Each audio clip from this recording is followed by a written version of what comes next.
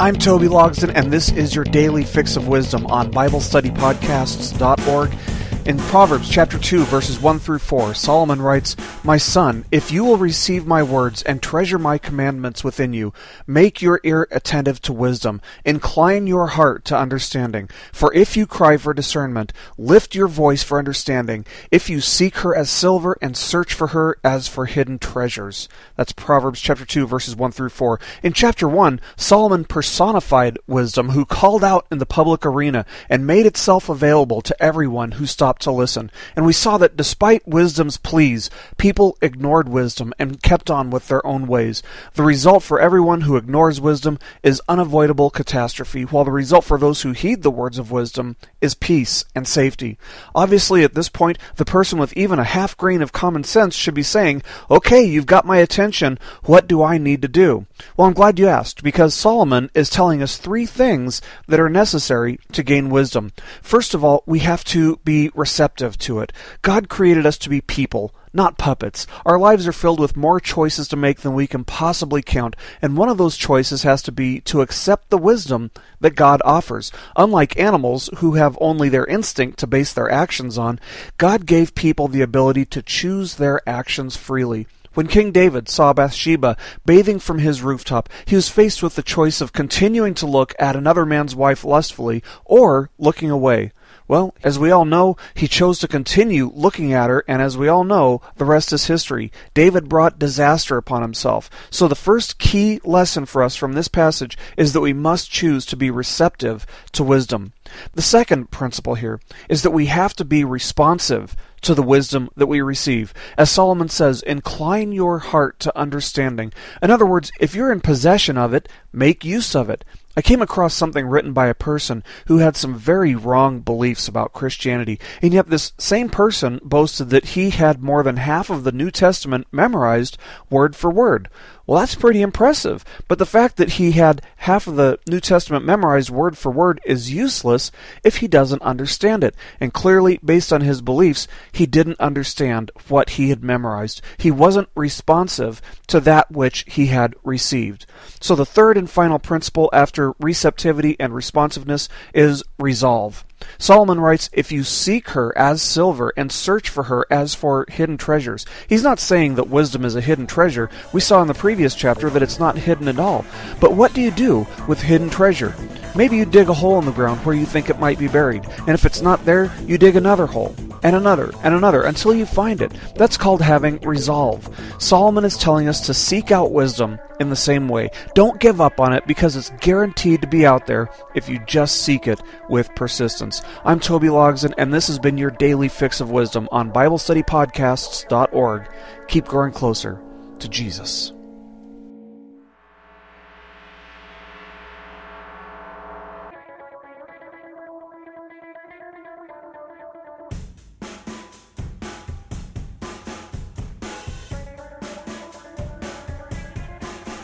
I'm Toby Logsdon, and this is your daily fix of wisdom on BibleStudyPodcasts.org.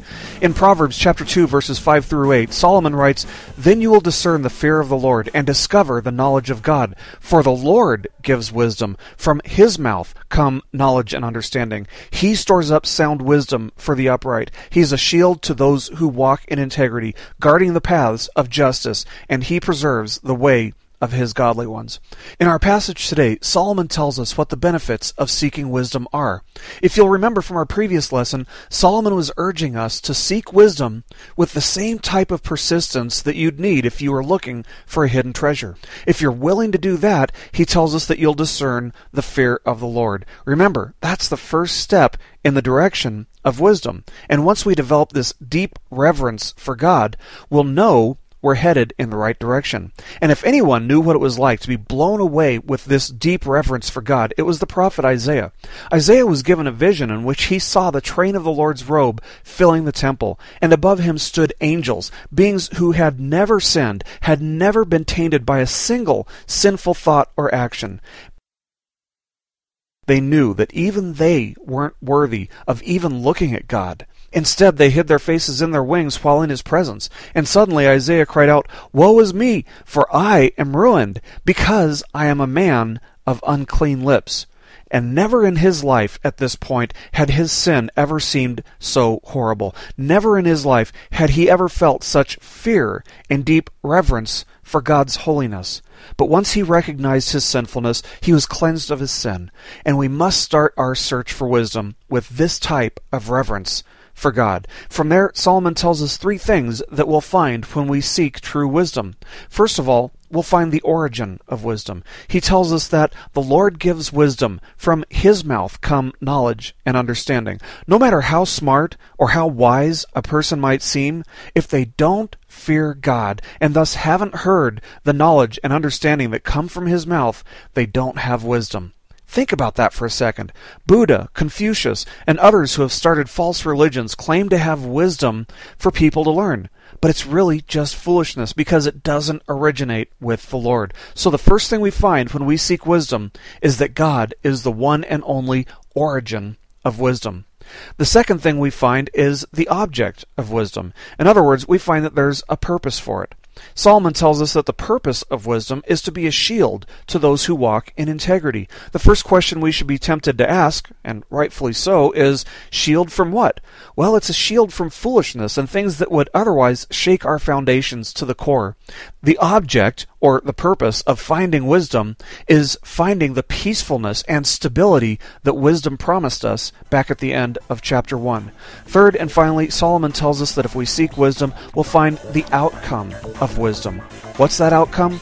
Well, Solomon tells us that the Lord will preserve the way of his godly ones. In the midst of possible dangerous or threatening outcomes, the person who has wisdom will find safety. Life is filled with uncertainty and danger, but for the person who seeks wisdom with perseverance, there's a guarantee of certainty and safety. I'm Toby Logsdon, and this has been your Daily Fix of Wisdom on BibleStudyPodcasts.org. Keep growing closer to Jesus.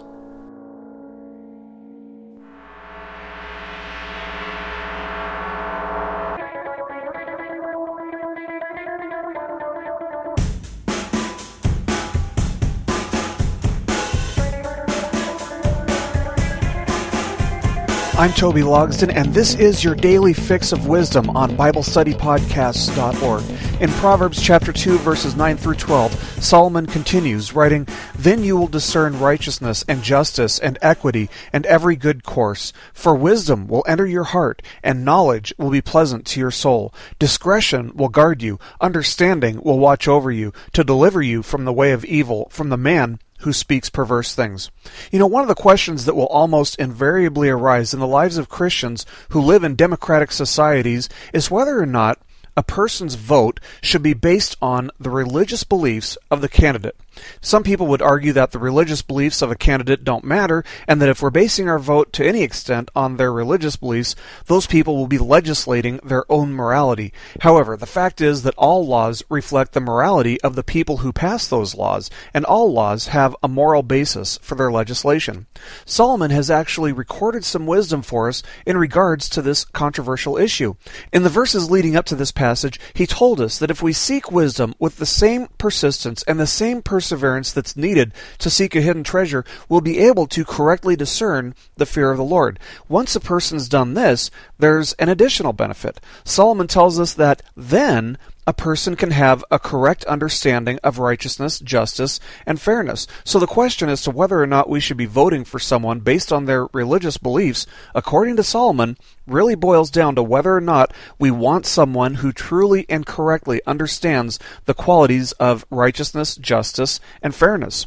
Solomon tells us that the reason one doesn't understand these qualities without first having a fear of the Lord is that wisdom will enter the heart of a person who fears the Lord, and knowledge will be pleasant to their soul. The person who doesn't fear God simply doesn't have true wisdom in their heart, and knowledge isn't pleasant to them because it challenges what they already believe. The person who has wisdom in their heart and whose soul finds knowledge pleasing will consequently have discretion. Discretion doesn't mean reservation. A person with discretion isn't afraid to make progress, but they pick and choose their steps carefully. They're also protected from the way of evil by their understanding. Notice that it doesn't say that we'll be protected from people who do evil. The Nazi regime imprisoned and murdered countless Christians who were trying to be good neighbors to the Jews who were being persecuted in Germany back in the 30s and 40s.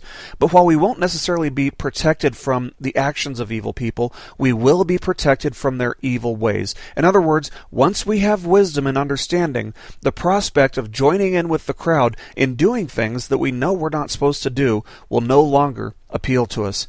And finally, Solomon tells us that we'll be delivered from the man who speaks perverse things.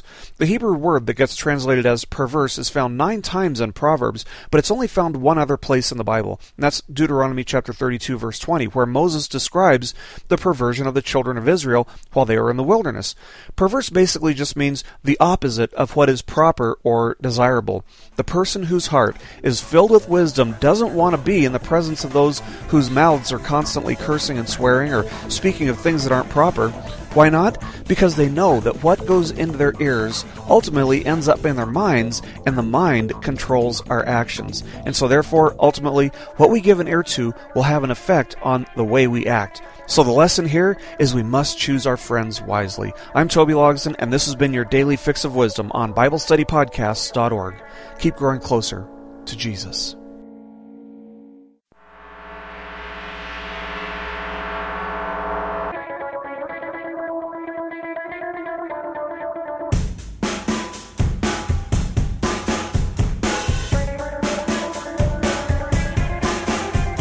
I'm Toby Logsdon, and this is your daily fix of wisdom on BibleStudyPodcasts.org.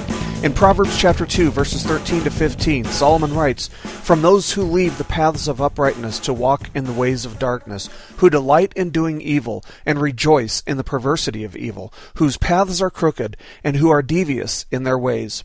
In this passage, Solomon continues to tell us the role of discretion, which is a byproduct of having wisdom. If you'll remember back to our previous lesson, we saw that discretion will guard us and deliver us from the way of evil. Here Solomon tells us that this deliverance from the ways of evil includes deliverance from people who intentionally choose to walk in darkness. In the book of Job, we see Job undergo terrible affliction, and his friends come alongside him to offer him comfort and advice.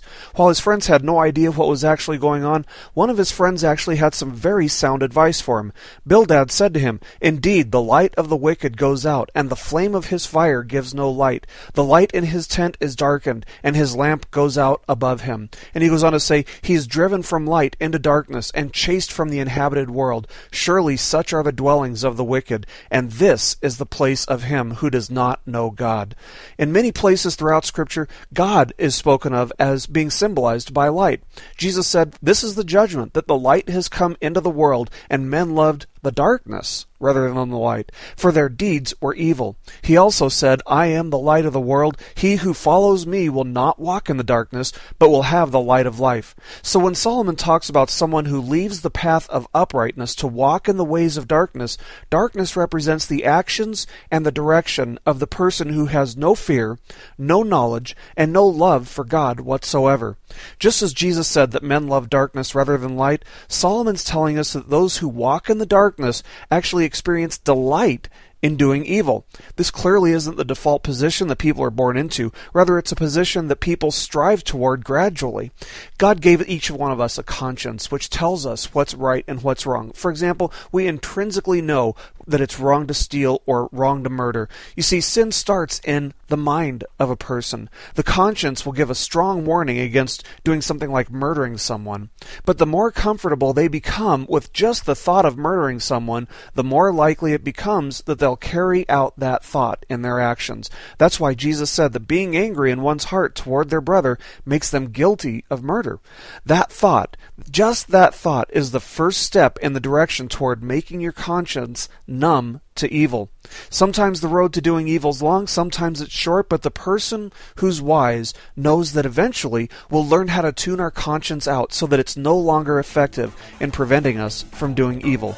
The Bible presents being brought out of darkness and into light as an image of redemption and salvation. The Apostle John writes, "If we walk in the light as he himself is in the light, we have fellowship with one another, and the blood of Jesus his Son cleanses us from all sin." With that in mind, the wisest thing a person can do is not only find that light, but stay in that light. I'm Toby Logsdon, and this has been your daily fix of wisdom on BibleStudyPodcasts.org. Keep growing closer to Jesus.